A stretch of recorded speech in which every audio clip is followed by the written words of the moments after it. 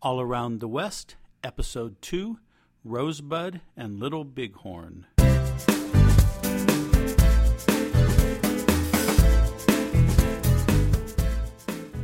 Hey everybody, it's Scott and Sue from allaroundthewest.com.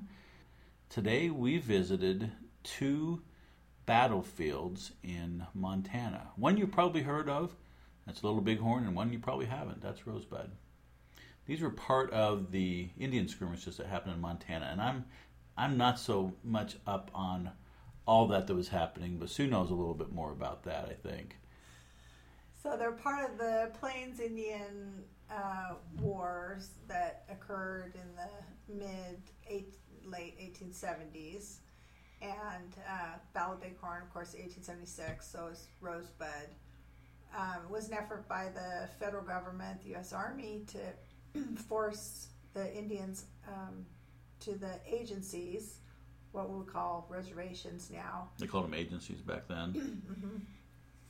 And in order to allow, homesteading on the land, and to try to keep them under control so that they weren't attacking homesteads, attacking wagon trains. I guess the Indians didn't like that much. No, they did not. And so part of the campaign in the summer of 1876 was an effort to really get back at the Native Americans. They were very unhappy at the previous expedition, earlier into the Black Hills. They were upset that the U.S. government was wanting to get the Black Hills, even though the treaty had been signed to keep the Black Hills in Native American control because it was sacred to them. So Chief Sitting Bull and Crazy Horse were probably familiar names to you. They were the ones who were controlling the free Indians that weren't on the agency, and those are the ones, the Lakota Sioux, several different Sioux bands, and Cheyenne, who were free. So, the Battle of the Rosebud, that's a state park. Yep, Montana. You got to cost $5. It's open, I think, till dusk. Cost $5, and we actually found out as we visited another state park that there's if you're a Montana resident, you can get a yearly pass by paying a few extra dollars with your vehicle registration. But for out-of-state visitors, for $25, you can have an annual pass to all the state parks. And there's quite a few in Montana, so that might be worth doing. So it's kind of off the road a little bit, not far, but a little bit off the road. And it's not a very big battlefield, but there's some interesting stories that happened there. You cross some private land in order to get to it, and so that was kind of interesting. You're kind of in the back country, farmland all around, rolling hills. Yeah, some beautiful vistas from there. It's by Rosebud Creek. Yeah, there's a small field, and then there's a small loop that you can go on in your car just to kind of get a sense of what the terrain is, I suppose, and what it kind of looked like for those that were involved in that battle. So one story I thought that was interesting is there was a Cheyenne warrior who, did they give his name? I don't remember his name. I don't either. Okay. Anyway, his horse was shot out from underneath him, and without his horse, he was in deep trouble. And so his sister was also, interestingly enough, participating in the battle. And was that common back then? Was that common with the Indians that the sisters would be there too? It seemed unusual to me. I don't think she was participating in the battle. Observing? It sounded like she was observing. Observing, okay. She jumped on her horse. Yeah. And Buffalo Calf Road woman. Buffalo Calf Road woman. And she, went through all the bullets that were just flying back and forth to where her brother was. He hopped on the back of the horse with her, and they rode off. And the Cheyenne tribe later they gave the name to that battle of Girl Who Saves Brother. Is that what it was? Girl Who Saved Her Brother. Girl Who Saved Her Brother. The Battle of Girl Who Saved Her Brother was what they renamed it. And she later fought with her husband. So she did fight. Said there, fought with her husband at Little Bighorn later. So that was interesting. And the other part that I thought was interesting is, and maybe I don't know if you have anything that you think was interesting about this, but what was the general's name, or the colonel? It was General Crook. General Crook. So after it was kind of a draw, right? Nobody really won, and just kind of as evening came on, everybody was tired. And right, they fought all day. All day. Yeah. Finally, both retired from the field. Right. Tired. It's getting dark. General Crook decided that he'd had enough, and his men had enough, so he took them back to Sheridan. I don't think he was supposed to do this, because it said some of the other generals around didn't realize he was doing this. Took his men back to Sheridan for rest and resupply. And had he still been there, he might have been able, and been where he was supposed to be, he might have been able to help General Custer, or Colonel Custer at that point, at Little Bighorn with that battle. But because he wasn't there, they were vastly overwhelmed at that battle.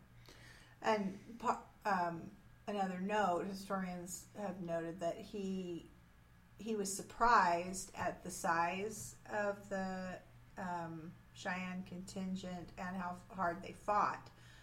And that also played into his decision to stay in Sheridan. He was a little shook up about that. The U.S. Army, the cavalry, never really expected the Native Americans to fight. To resist so much. Fight so fierce. Interesting. Right. And then, of course, at Little Bighorn, they were victorious. So. Right. So that was Rosebud Battlefield State Park. And then we left there and we drove up the road a bit and then over to the west a bit. And we went to Little Bighorn National Monument, right? Mm-hmm. This is something that Sue's wanted to go to for a long, long time. And we finally put it on our list of things to do on this trip, didn't we? Mm-hmm. And so that's quite a bit bigger. It kind of, in some ways, reminded me of going to Gettysburg. You know, how they had things just laid out and tell you where they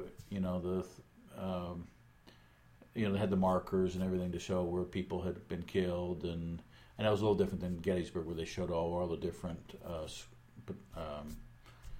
platoons and squads and everything was. But still, it was a battlefield, and they showed things, where they had found remains, and had a lot of maps and guided tour kind of things to show all that. The National Park Service is good about having interpretive markers and trail guides.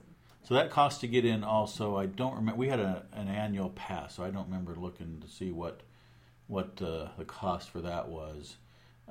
It was hot again that day, and there wasn't as many trails as it was as there were maybe in some other places that we've been, but there was some trails to go on. And so once again, you should be prepared.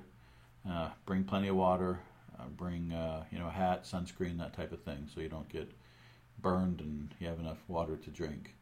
There's a national cemetery there, which was used to bury a number of the soldiers from the battle, I think, right? Some of them from that battle are buried there? No, there wasn't there. Cemetery. There right. Soldiers from this area. That's right, from the area, yeah. From different forts. From different forts, that's right. And their family, mm-hmm. right. And then they said World War II and Korea and Vietnam, yeah. Mm-hmm. So where is everybody buried in the battle? Under the obelisk. Under the obelisk. They were reinterred. That's right. Buried there. Yeah, that's right.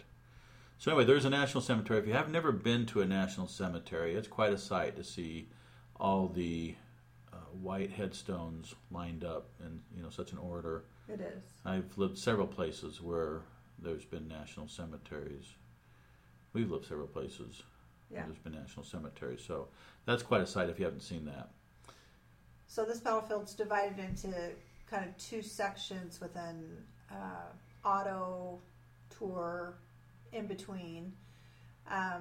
The area farthest away is the Reno-Benteen battlefield, which is the earlier part of the battle. So if you want to experience the events of June 25th and June 26th, 1876, chronologically, you would drive all the way to the end of the auto tour and start there, because that's Major Reno's retreat up over the Little Bighorn River and up to the ridge and the fighting there and overnight.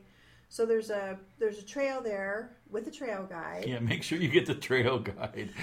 There was a whole bunch of people there standing. We didn't realize there was a trail guide and didn't get it, and the trail guide is really helpful. Yeah, so we walked all around that, and then we kept seeing markers and not knowing what they fussing meant. because, why isn't there a trail guide? And then when we got back, we saw, whoops, we missed the trail guide.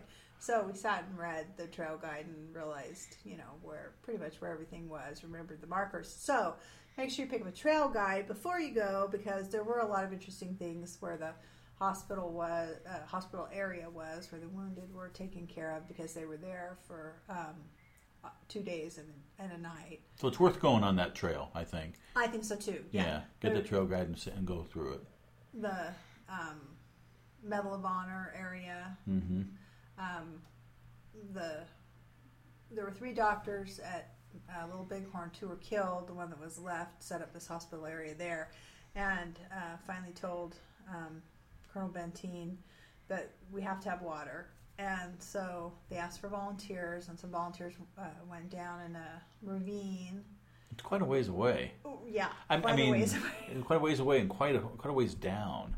Yeah. With Indians crawling all over. Right. I mean, your enemy, at that point. To try to get to the water, yeah. And so they made it back with canteens and kettles, and they received the Medal of Honor for going under fire, and there were sharpshooters trying to protect them. Anyway, it was quite interesting. All that whole area worth walking. It's not super strenuous. It's paved. And there's some great views from there to see kind of the lay of the land, and to see how you could see down to the river. Which river was it? I don't remember. What was the name of the river? Little Bighorn. And a place where the Indian encampment was, and all the way over to the mountains where some of Custer's scouts first found where the Indians were encamped. And they talk about Montana being the big sky country. You'll get a sense of that here by seeing those. I'm all about the geography. And it is interesting when you look at it in that terms. Because when you go to a battlefield, really it's all about the ground. Because battle places are often chosen by the ground, and the events that happen during the battle are often dictated by the ground. Greatly affected, huh?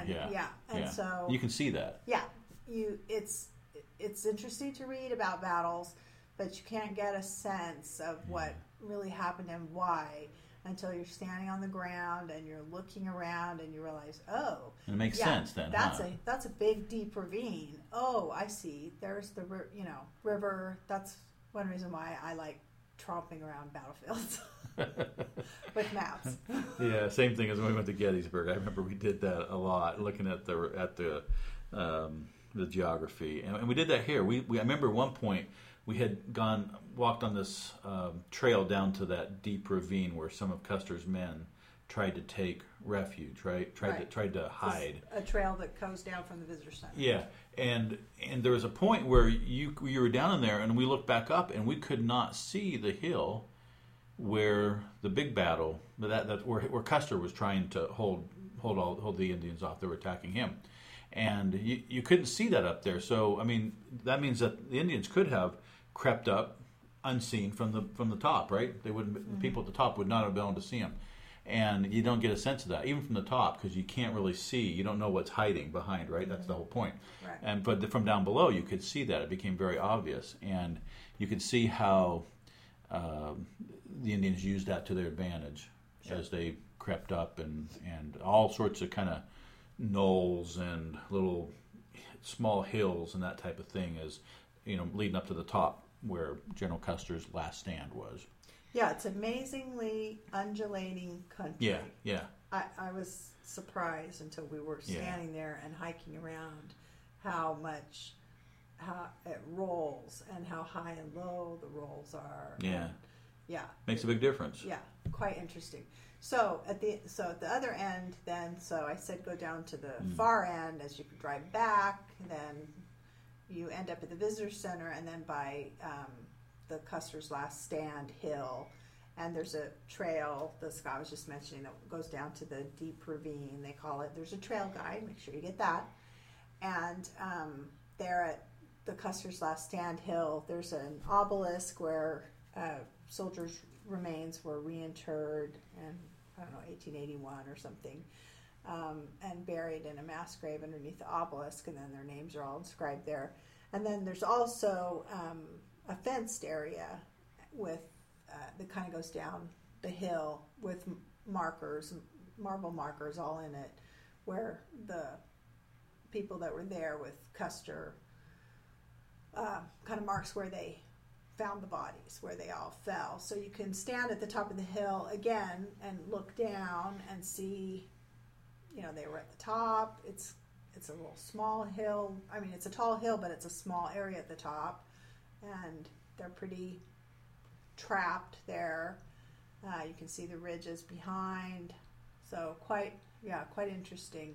And as they found, or as they find, I suppose, continue to find remains in different parts of the area, they will put a marker there all over.